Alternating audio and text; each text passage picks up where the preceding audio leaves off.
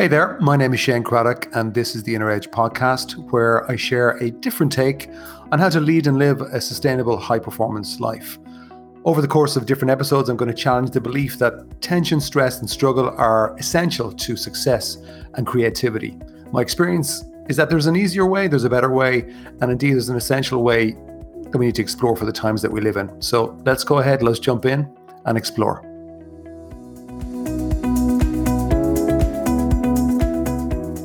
Hello there, and welcome to a new year, because this podcast is coming out on the 1st of January 2024. I'm Shane Craddock. You're very welcome to the new year, and this particular episode is called Coping with the Fear. What, Shane? What about the positivity? Well, I thought I'd share this particular episode because I've been interviewed by a couple of journalists recently. There's some pieces coming out around about now in print and online to do with this thing called the fear. And it's about the fear of kind of going back to work, where a lot of people will have reported where they kind of get an extra level of anxiety or stress about going back to work after Christmas holidays. Indeed, it could be any break, I think, whether it's your own summer holidays or any time. It's not unusual for people to feel a bit of fear. And that's my key point, really, that I was saying to the journalists, and I'm going to share with you here today and explore it a little bit, and maybe give you some constructive actions around how to cope with the fear and move beyond it and even ignore it. But the key point is that everyone gets a version of the fear. You're not the only one. I think that's the key learning here. It's kind of, I wouldn't say it's necessarily a natural phenomenon, but it's kind of a normal phenomenon. And if you think about it, say, focus on a Christmas context. With Christmas, most people will be having richer food than normal, more food than normal. A lot of people will be having more alcohol than normal. They'll come out of their routine. They're probably having a good bit of fun and, as we say in Ireland, having a bit of crack, not drugs. Crack is fun for Irish people. Maybe sleep is less or interrupted. We're having more lions. We're getting up later. There's less exercise. We're around family. Sometimes that's good. Sometimes that's not good. There could be triggers. Bottom line is that it's a disruptive time. Now, I found some research that was from an organization in Ireland called Irish Life Health. They're a health insurance company. Came out in 2022. They were doing a Health of the Nation survey, and they found that about 40% of people who responded in the survey were experiencing moderate to severe levels of stress, anxiety, and depression. And sometimes that it depends when you're taking those surveys, but those surveys seem to be reasonably consistent that a good chunk, almost half the population, experienced moderate to severe levels of stress, anxiety, depression. I think those figures will go up after returning to work after a break. And I think you can make the transition back in easier for yourself. And a couple of things I would have said to journalists would be, look, the first one is make a plan. Make a plan. So make a plan maybe a couple of days before you go back to work, for the week ahead, for tomorrow.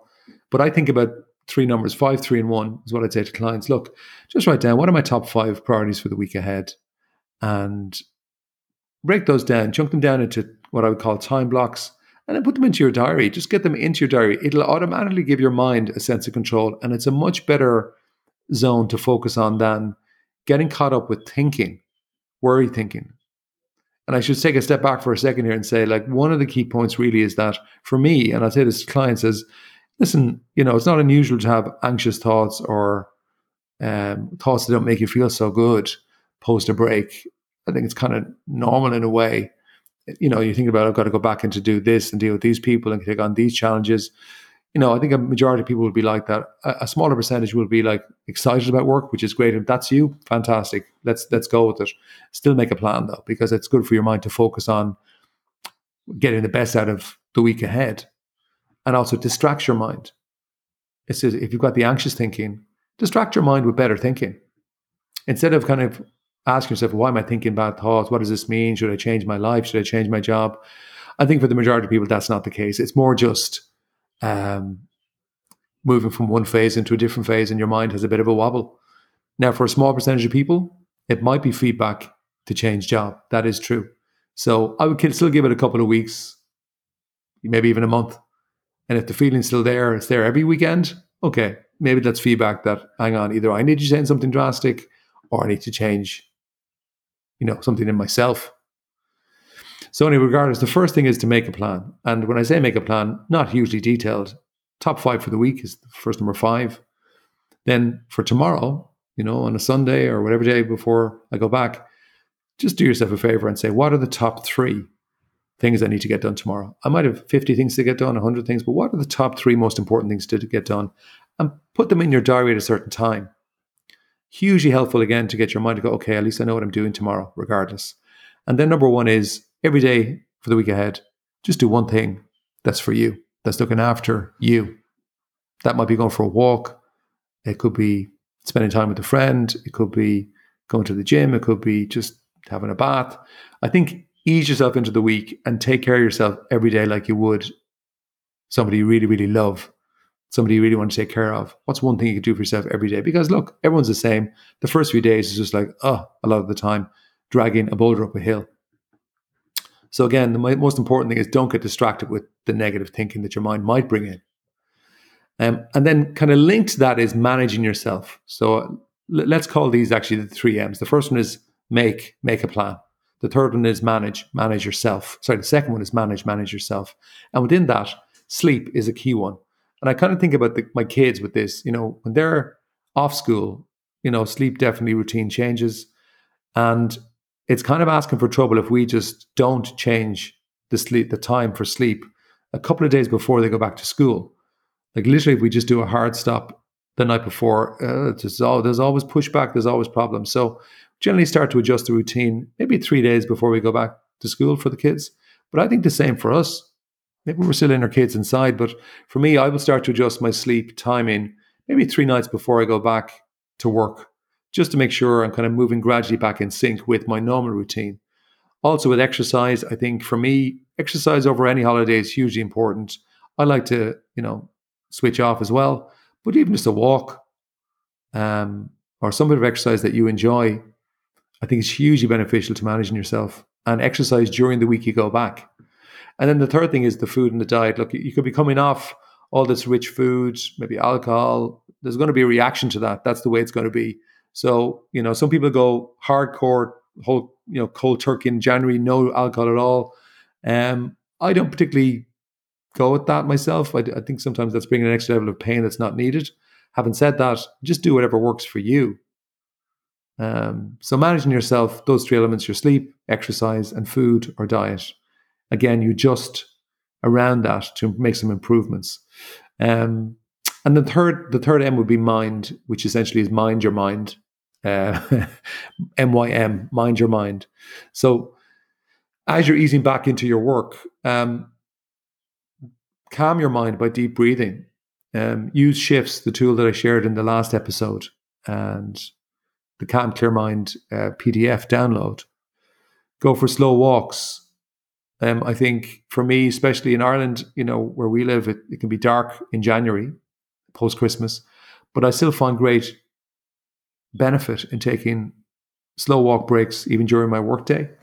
There's a lot of nature near us. We're very lucky. There's generally parks close by, but even just getting out by the sea or somewhere where there's nature, or just getting outside anywhere and just breathing slowly, deeply, hugely beneficial to your mind. I think a huge benefit as well is to use the imagination aspect ability of your mind, what I call the projector ability in my book, The Inner CEO. And I have a chapter around how to use that in a certain context, which is worth having a look at if you have the book. So, but visualize, imagine yourself getting through the week well.